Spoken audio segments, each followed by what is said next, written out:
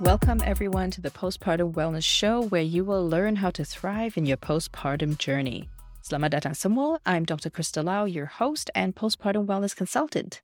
Now, today I'll be adding to my discussion about the term postpartum period, what it means, how long it is, and this is really an update to my one and only episode that I published on my podcast almost a year ago. So I'm really excited to do a review of all these terms and also introduce two new terms and talk about why it's important to know about all these things in the postpartum journey. So first up, let's talk about the term postpartum period, what we know about it today. In the clinical world, the term postpartum period is referred to the 6 to 8 weeks after you've given birth. Why 6 to 8 weeks? Because what we know now is that it takes about 6 to 8 weeks for the body to return to its pre-pregnancy state after you've given birth. But, realistically, we know your actual physical health takes a lot longer than 6 to 8 weeks, especially if you've experienced diastasis recti, where your abdominal muscles have split in the middle from pregnancy or from childbirth. And we know hormones is going to take a lot longer than 6 to 8 weeks for things to just mellow out or get adjusted to whether you're breastfeeding or not, and for things to settle down.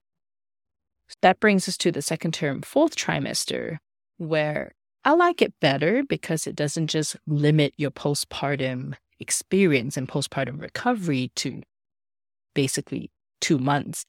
But is that enough? Because the fourth trimester refers to up to 3 months or 12 weeks after you've given birth. Now, how this term came about was Dr. Harvey Karp, a pediatrician.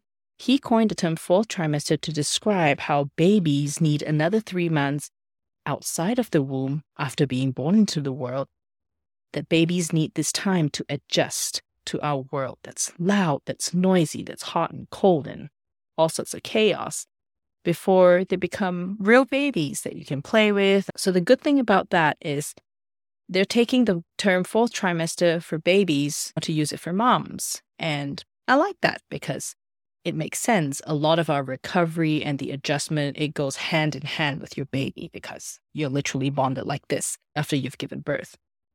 Which then brings me to the term postpartum year. This is a word that I use in my book, Postpartum 30. And this is the duration of postpartum that I apply when I talk to my clients and when I talk to people about postpartum. Realistically, it does take up to a year at the very least, just because of everything you've got to go through and to adjust and optimize your social and mental well-being as you adjust to having a new baby. And the good thing is, even within the OBGYN community, there is talks about redefining postpartum period as up to 1 year after giving birth. But until they do that officially, the doctors are going to stick to 6 to 8 weeks. And a lot of business providers are going to stick to the fourth trimester and postpartum year. I'll leave that up to you, but I'm going to take that into my own practice with my clients and for myself. Now, when it comes to the two new terms that I want to talk about, the first one is Postpartum Recovery Month. This ties in nicely with my book, Postpartum 30, and I'm also using the same name as a framework for postpartum recovery because it is based on the Chinese postpartum confinement practice, which is in modern days usually about 30 to 40 days. And this practice, some of you may have heard the name, is called 坐月子 or sitting the month.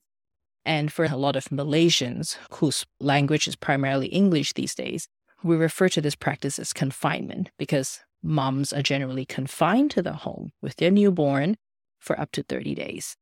Now, why did I pick 30 days? Plainly because it just makes sense with the calendar month. It just makes sense with our lives in this modern world, with the way our paternity and maternity leave are being given out to us. And 30 days sometimes is just what you can afford to have, especially for those of you in the States who you scrounge up all the leave that you can to recover from giving birth. So the good thing about the postpartum recovery month is it really defines that period as rest and recovery for mom. And what I like about that is it sits nicely in whatever term you want to use for postpartum period, 6 to 8 weeks or fourth trimester or postpartum year, whatever it is, the first 30 days after you give birth, focus on rest and recovery for mom. The second term that I want to talk about is matrescence.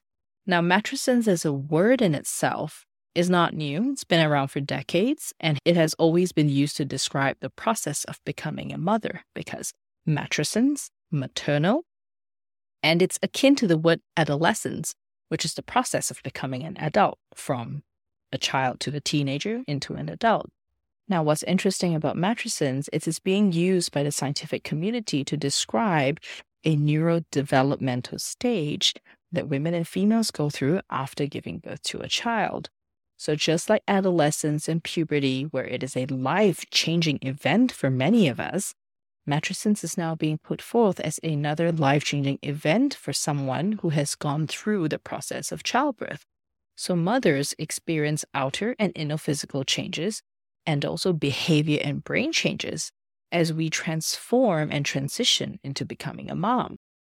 So why is it important for us to know these terms and to keep developing these terms?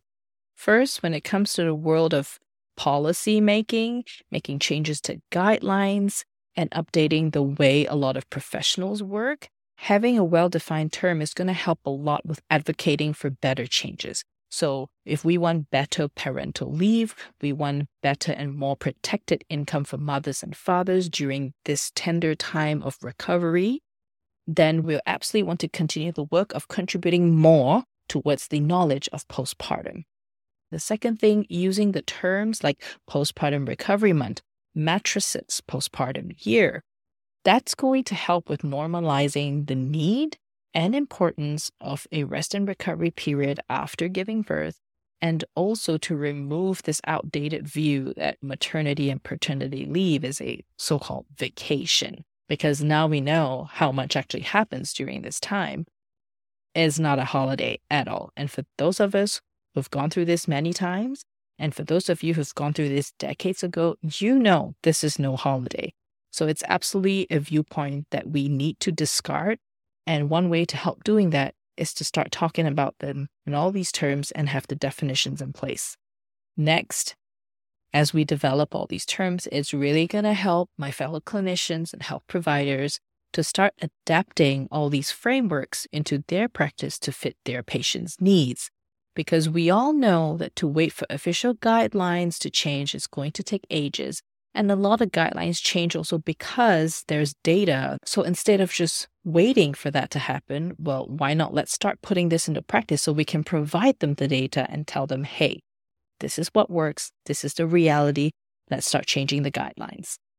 And finally, the best part about having more and better definitions about the postpartum period is that for you, my dear mamas who are listening, it's for you to know that everything you've been feeling about your postpartum journey has always been valid, despite what everyone else has been telling you, despite you've been made to feel like you're dramatic, crazy, paranoid, sensitive, and for you to know that everything that you have been experiencing was actually matrescence, and that all the chaos and joy that you felt was really part of the process of becoming a mother.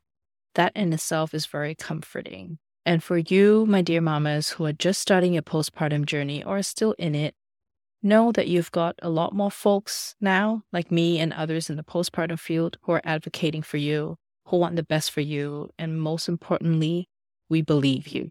I hope you enjoyed this episode. Please leave a comment on YouTube or leave me a review on your favorite podcast platform. I really appreciate it. It's going to help me improve the next episodes.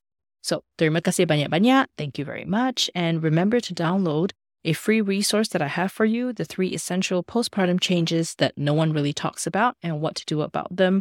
Get it from the link in the description or in the show notes, and I will see you in the next episode.